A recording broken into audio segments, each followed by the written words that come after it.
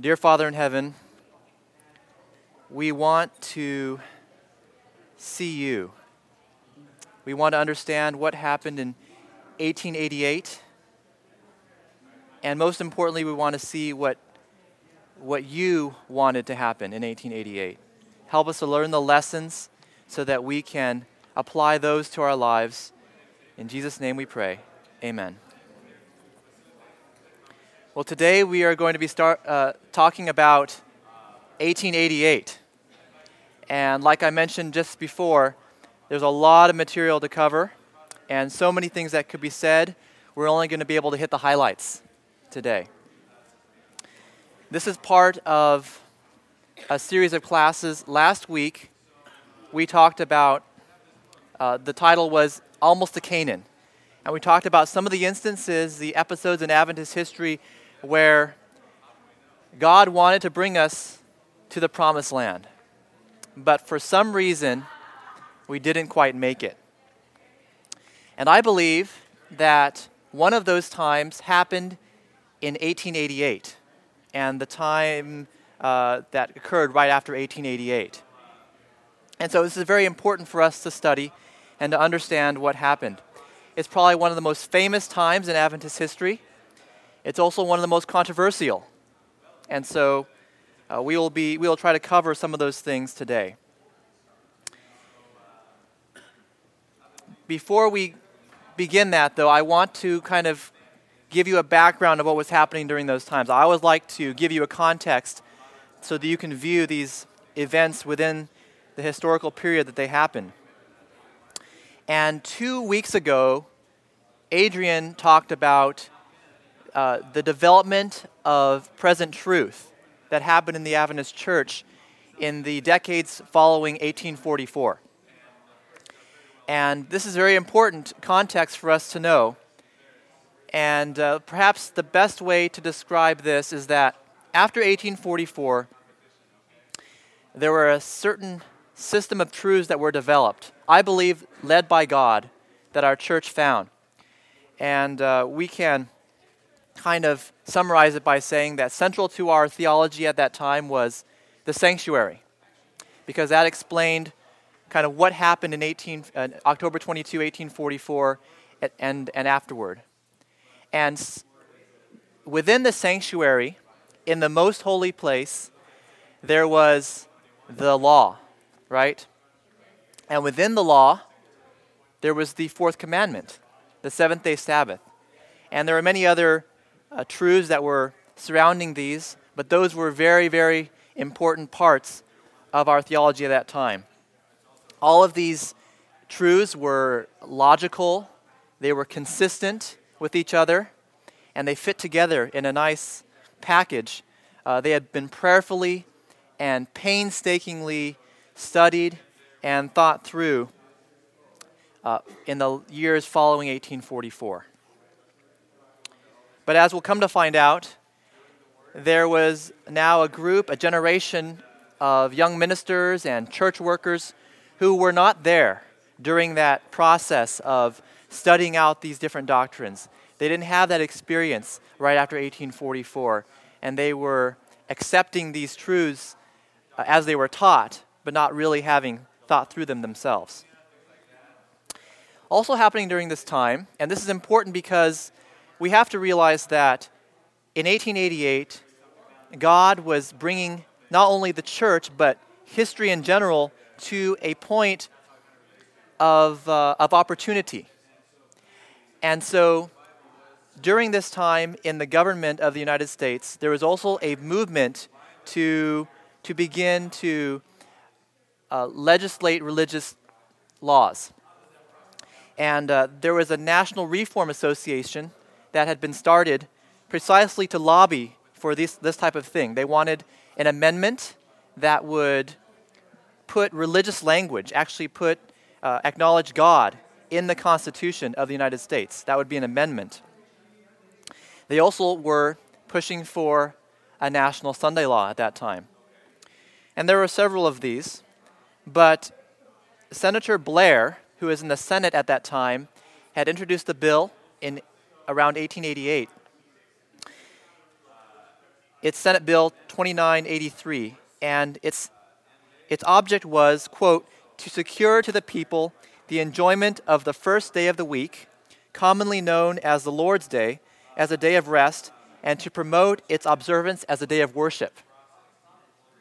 This was the bill that actually A.T. Jones, who we'll talk about in a moment, actually went to the Senate hearings and testified, representing the Adventist viewpoint of religious liberty.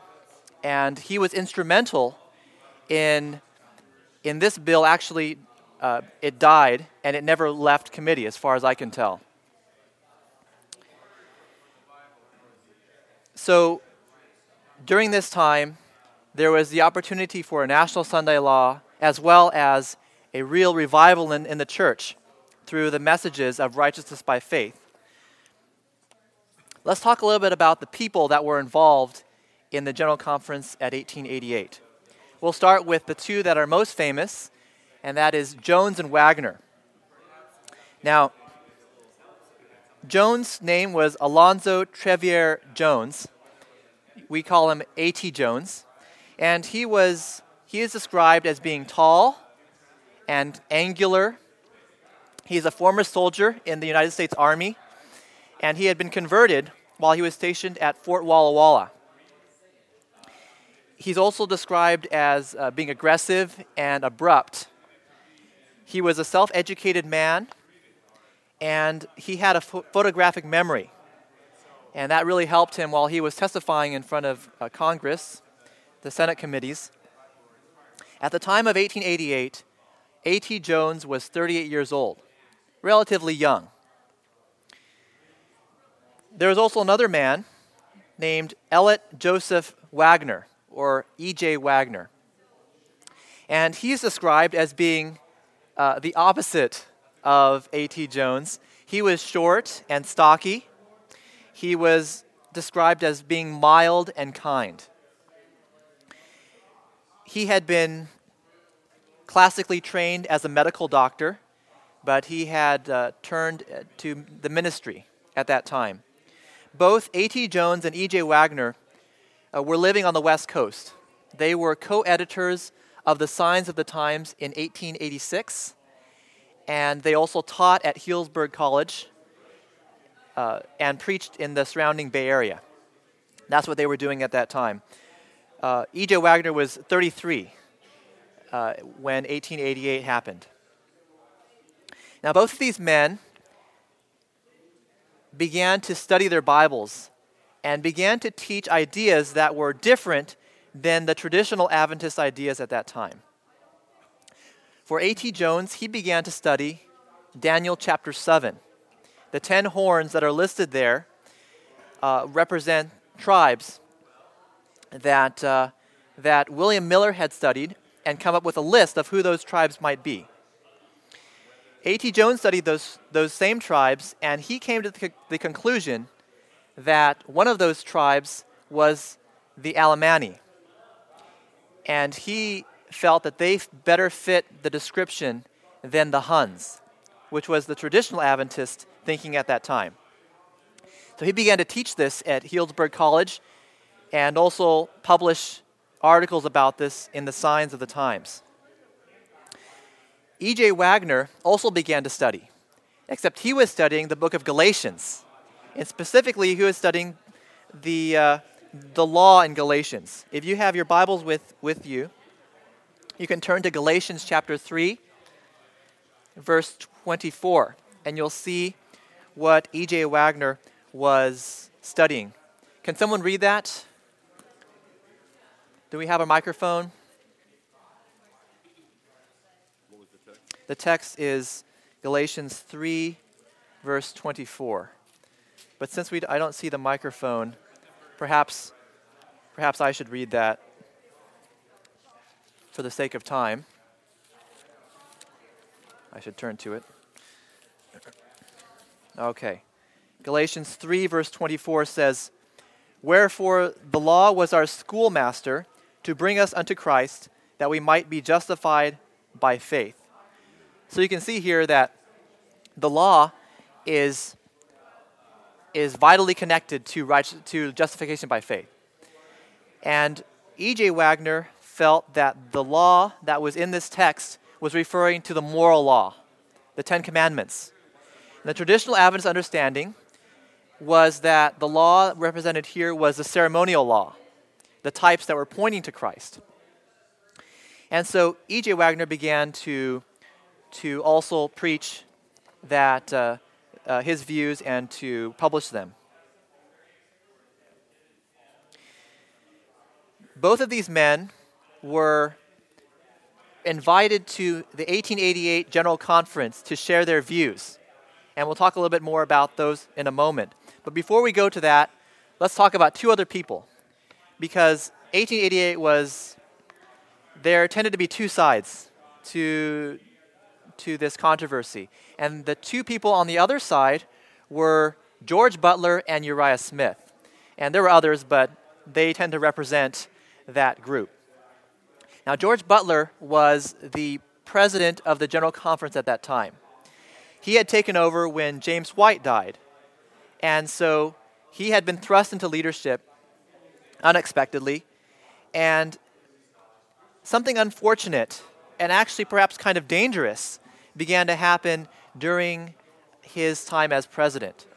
And that is, remember I talked before about how these truths that had been developed over time after 1844, people began to take them for granted. And they were taught them, but they hadn't really studied them out for themselves. And so people began to just accept what their leaders told them without thinking, without critically analyzing and being a Berean and going back to the Bible and learning them for themselves. And so they began to look up to people like Elder Butler to think for them. And Elder Butler was okay with that because they would do what he would say. And so Elder Butler began to actually he began to overestimate his authority and to be controlling of those who were beneath him, to think for them. He forgot that there was a greater power than GC President who was guiding this movement, and that was, of course, God, Christ. So this kind of leads into a general conference that happened 2 years before 1888.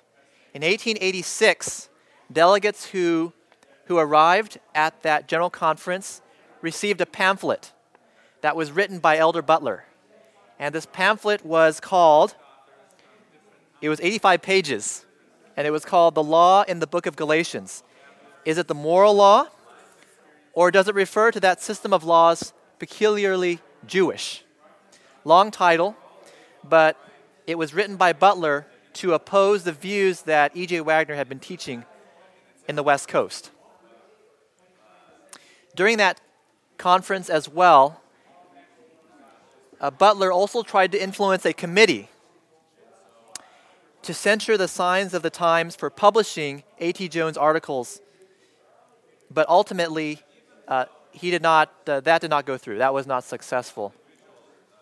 He decided not to pursue, shall we say, that line of thinking. However, he did try to influence that committee. It's interesting to note that Ellen White was not at that conference, the 1886 General Conference. She was not there. She was in Switzerland. But she did see the conference in her night visions. So she saw what happened at that conference. And this is what she wrote to Elder Butler after 1886 General Conference. She said, "I was shown the attitude of some of the ministers, yourself in particular, at that meeting. And I can say with you, my brother, it was a terrible conference." And she underlined terrible. It was terrible. And we'll come back to this later, but was she referring to the pamphlet? Perhaps. But I think she was referring to the spirit, trying to influence that committee to censure the Signs of the Times, trying to think for people and suppress the ideas that he didn't believe in, and trying to get people to do what he wanted them to do. All right.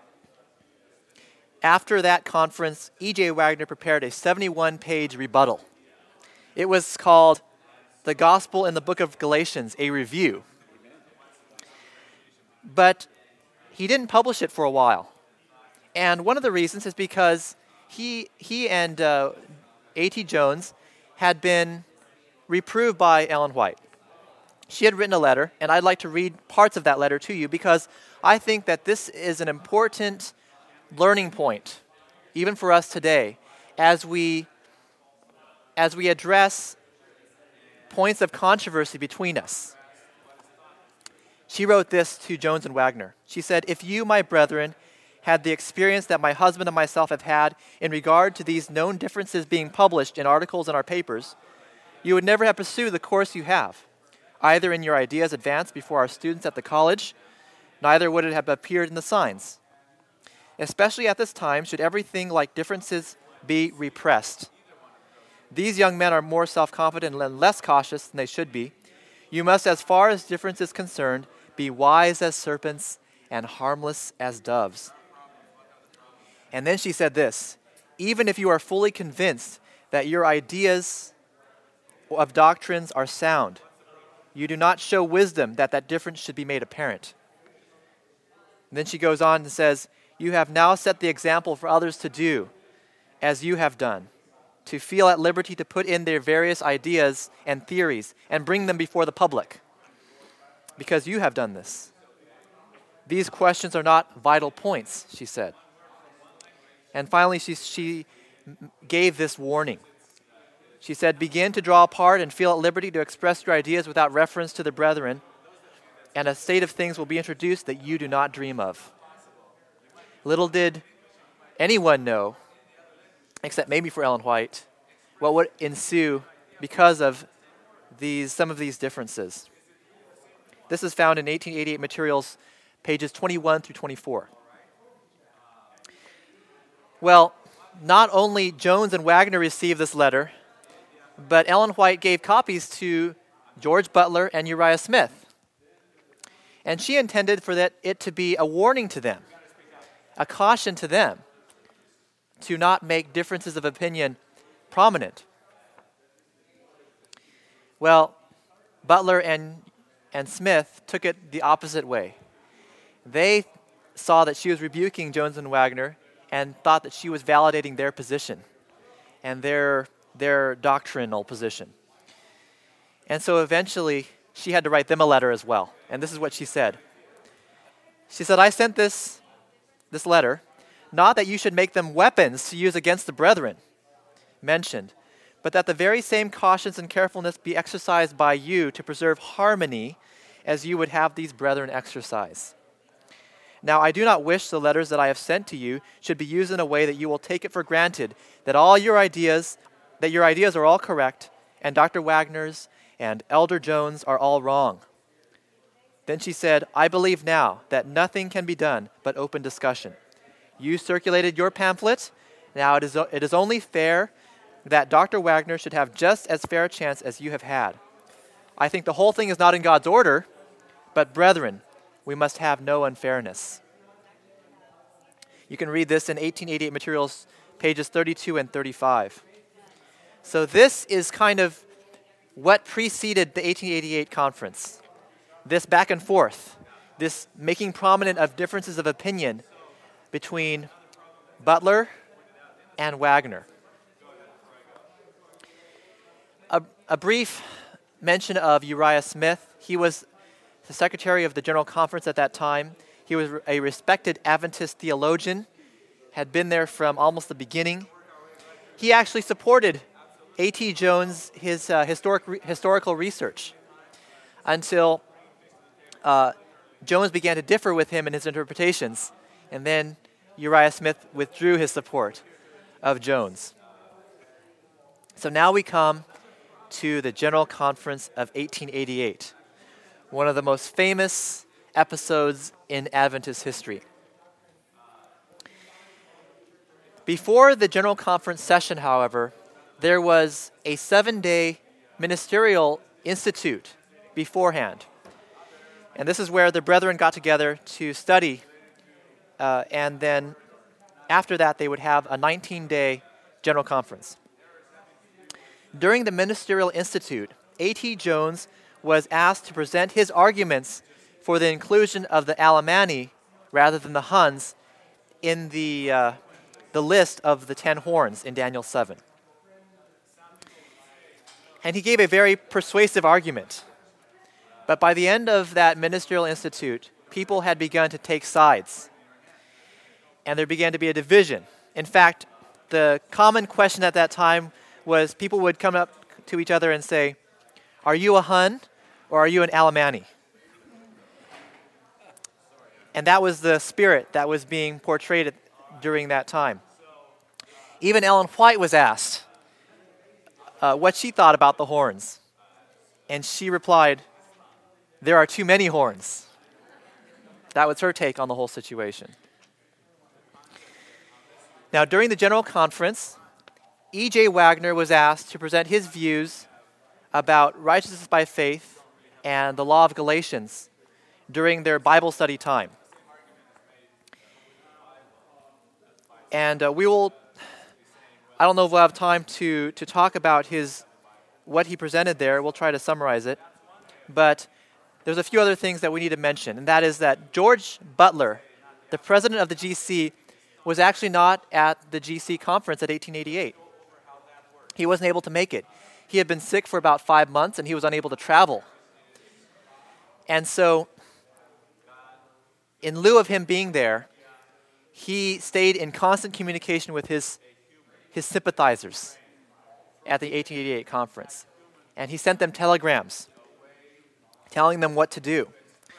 He sent them telegrams saying, "Stand by the old landmarks," or "Hold the fort," implying that they needed to support the traditional Adventist understandings at that time, not necessarily that those new ideas from those upstart ministers from the West Coast.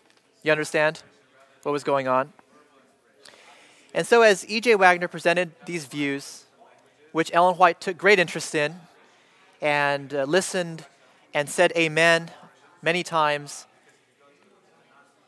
some in the group were becoming restless and alarmed at what was being presented. And so, partway through the discussions, Robert Kilgore, he was then the president of the Southern Union Conference, he stood up in the middle of one of E.J. Wagner's talks, and he moved that the discussion of righteousness by faith be stopped until Elder Butler could be present,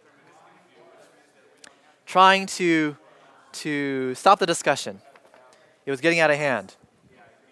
Well, Ellen White was actually seated on the platform during that talk, and she stood up, and she said, "Brethren, this is the Lord's work. Does the Lord want his work to wait for Elder Butler? The Lord wants his work to go forward and not wait for any man." Amen. Well, after that, nobody said anything. And so Elder Wagner continued his study. The next morning, Ellen White had a talk. And I want to read to you some excerpts from her talk. And you can, if you go back and read her talk, you can find it in the 1888 materials. I believe what I'm reading is from pages 32, where is that? Anyway, it's in the 1888 materials. You can sense her frustration. And this is what she said. She said, and there was very little introduction. She just got up and started basically saying this. "Had Brother Kilgore been walking closely with God, he never would have walked onto the ground as he did yesterday and made the statement that he did in regard to the investigation that is going on. And then to take the position that because Elder Butler was not there, that subject should not be taken up. I know this is not of God, and I shall not feel free until I have told you." Later on, she said, "Now I am full of pain as I view these things, and how can I help it? Do you think that when I see these things transpiring, that I can keep still and say nothing when these things have been shown me? I want to tell you, my brethren, that it is not right to fasten ourselves upon the ideas of any one man. You'll see that this is a common theme in her remarks. Well, you have to understand the spirit that was developing among the attendees at the General Conference of 1888. And these facts are not as well known, but I wanted to bring them to your attention because I think it's very, very important. 1888 was not just about the 10 horns of Daniel or the law in Galatians. It had a lot to do with the hearts and the personalities involved and the pride that was exhibited. There were some groups among the delegates that had a different spirit.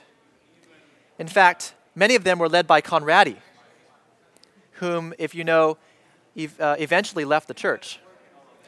There was a spirit of laughter and joking, jesting among the delegates. They would make fun and criticize Wagner and even Ellen White because it seemed like she was supporting Wagner. In some of the lodges where these delegates were staying, they were skipping group worships at night. They weren't praying anymore. There were small groups that became alarmed at the spirit that was being portrayed, and they began to pray. But by and large, the spirit was not conducive to Bible study and prayer. Believe it or not, there was even heckling occurring during E.J. Wagner's presentations. People were openly speaking out and making fun of Wagner, his stature, the fact that he was short. They would yell out, "We can't see you," just to hurt his feelings and try to distract him. And it did hurt his feelings. But he kept on preaching. Unfortunately, no official record was ever kept of E.J. Wagner's presentations during that conference. It wasn't until later that they began to include transcripts of those in the General Conference bulletins. And so all we have are eyewitness accounts, the comments that Ellen White made regarding events that happened there, and a book that E.J. Wagner published shortly afterward that basically contained the presentations called Christ and His Righteousness. And there's no way to summarize everything that he talked about. But perhaps this much can be said. What Ellen White called the matchless charms of Christ, that winsome message that was supposed to revive the church and bring us back to a true understanding of what righteousness by faith really is. It wasn't about the law. Now, the law was included, but it wasn't just the law that made it so precious. But it was the law and the truths of our church in relation to Christ. And so Wagner, when he spoke about the law, he talked about how the law pointed back to the lawgiver, the source of the law. He talked about how righteousness by faith was related to Christ, how Christ, the lawgiver, had come to this earth, being fully God and being fully man, and died for our sins to appease that law, but more importantly, to give you pardon for your sins, and also to give you victory over those sins. And all of this placed together in the context of Christ was so beautiful. It melted hearts, and it changed lives, or had the potential to change lives if you would let it.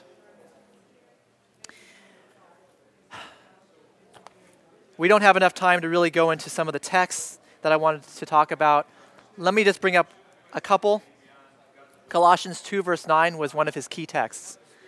And because we don't have time to read those from the audience, let me just read to you. It says, "For in him dwelleth all the fullness of the Godhead bodily," referring to Jesus. And this was what Wagner brought up over and over again, the fact that all the fullness of the Godhead was present in Jesus. And then he would go to Ephesians chapter 3.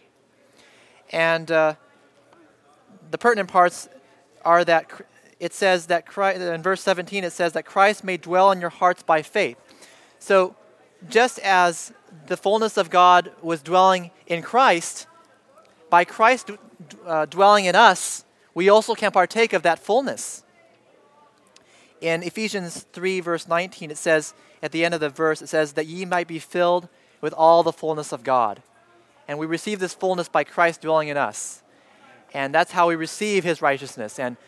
And Wagner waxed eloquent on the many implications of this and how we could have victory through that same faith as Christ dwelt in us. And he talked about 1 John 5:4, that this is the victory, even our faith, how we can have victory through that faith. All right. If you want to know more about that, you've got to read Christ and his righteousness and read it for yourself. But Ellen White endorsed these messages. And I want to read you a couple quotations that she wrote after the 1888 conference. She said, "I have had the question asked, what do you think of this light that these men are presenting? Why, I have been presenting it to you for the last 45 years. The matchless charms of Christ. This is what I've been trying to present before your minds. When Brother Wagner brought these ideas in Minneapolis, it was the first clear teaching on this subject from any human lips I have heard, excepting the conversations between myself and my husband. I have said to myself, it is because God has presented it to me in vision that I see it so clearly. And they cannot see it because they have never had it presented to them as I have. And when another presented it, every fiber of my heart said, Amen." She also said, "The Lord in his great mercy," that was from a sermon in June 19, 1889. She also said, "The Lord in his great mercy sent a most precious message to his people through elders Wagner and Jones. This message was to bring more prominently before the world the uplifted Savior, the sacrifice for the sins of the whole world. It presented justification through faith in this surety. It invited the people to receive the righteousness of Christ, which is made manifest in obedience to all the commandments of God. Many had lost sight of Jesus. They needed to have their eyes directed to his divine person, his merits, and his changeless love for the human family." And then she says this is the message that God commanded to be given to the world. It is the third angel's message, which is to be proclaimed with a loud voice and attended with the outpouring of his Spirit in a large measure." This is found in Testimonies Ministers, pages 91 and 92. She equated this message with the loud cry. And she said that this message was the beginning of the loud cry, and it could finish the work. However, something obviously happened because we're still here. Later in that same testimony, she wrote, "For years the church has been looking to man and expecting much from man, but not looking to Jesus, in whom our hopes of eternal life are centered. Therefore God gave to his servants a testimony that presented the truth as it is in Jesus, which is the third angel's message in clear, distinct lines." That's page 93. So there seem to be two issues that were at the root of the controversy in 1888. And those two, if we can summarize those, are, number one, people began to look to man, to allow themselves to be controlled by a person other than God, and not to think for themselves. That allowed people like George Butler to control the work to the point where he thought he was infallible. Ellen White said that. And she brought up the text when she was talking about Brother Kilgore, Isaiah 2:22, which says, "Cease ye from man, whose breath is in his nostrils, for wherein is he to be accounted of?" Amen. This is an important lesson I think that we can learn to think for ourselves, to not allow one person to be our authority, but to allow God to direct our thoughts and our minds as we study. But more importantly, the doctrines had become just mere theory. Many of the truths that we hold dear were abstract, and there was an intellectual assent to the truth with very little practical implication for the life. Ellen White wrote in 1890 that as a people we have preached the law until we are dry as the hills of Gilboa that had neither dew nor rain. We must preach Christ in the law, and there will be sap and nourishment in the preaching that will be as food to the famishing flock of God. Amen. That was in Review and Herald, March 11, 1890. Look at it this way. It's like a sunset. Think of the most beautiful sunset that you've ever seen in your life. And you can look at it two ways. One person may look at the sunset and they can break down the colors of the spectrum and the wavelengths and how they're being filtered out to the atmosphere. And they can look at the cloud formations and they can tell you the meteorological significance of all those things, right? But they would miss the beautiful colors. They would miss the subtle changes in color as the sun moved down the horizon. And they would miss the Creator who made that sunset for your enjoyment. And that's kind of what happened. And that's what the 1888 message did. After 1888, after the less than enthusiastic response of the delegates in 1888, Ellen White resolved to go to the people and bring this message to the people.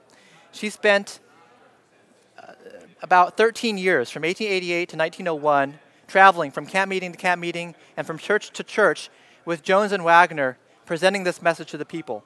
And many revivals were started all over. However, the message never took off like it could have. Ellen White was sent to Australia in 1901. In 1891, in 1891, and Jones and Wagner never developed the momentum, and they eventually were split apart as well. And the loud cry of the third angel never fully gained its power like it should have. Now, I do want to mention that there are some groups that study this message quite extensively. And personally, I'm very thankful that they have brought this to the forefront of Adventist thinking. We need to know those things. However, I do think that some of the ideas that have come out of those studies, and this includes the idea that the Adventist Church has corporately rejected the message, and that as an organization they need to repent of that. I do not believe that is necessarily a biblical concept. And also some of the other theological concepts that have come out of that. There are things such as forensic justification, the in Christ motif, some of these things. I do not believe that those things were necessarily part of the 1888 message. And so those things, I believe, are efforts to try to find what was that missing piece of 1888. Why are we not reaping the results of what the 1888 message could have started? And I believe that ultimately, when you break it down, the answer is very simple. And that is that, number one, people look to man. They don't think for themselves. They don't study that message of righteousness by faith, the matchless charms of Christ, like we should. Each one of us individually needs to do that for ourselves. And we need to understand that Christ is the center of our message and look to Him. Don't look to man. Ultimately, as we close up, this is my appeal to you. You should not have been born. I should not have been born. All right? World War I and World War II should never have occurred. AIDS and 9/11 never should have happened. The 1888 message could have finished the work. And we are still here. However, there's a new generation now. And we have new opportunities. You guys know that our church is being revived, that is being led primarily by young people, and that we are reacquainting ourselves with this message of righteousness by faith. And so someday, maybe in heaven, we'll look back on the history of this world and we'll look back at this time period as another time when Christ could have come.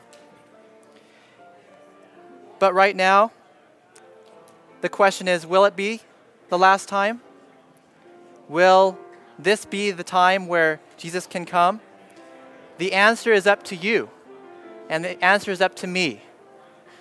And I believe that if we are serious about learning to look to Christ, not to each other, and we are melted by the matchless charms of Christ, that we can be that generation. And I pray that we will be.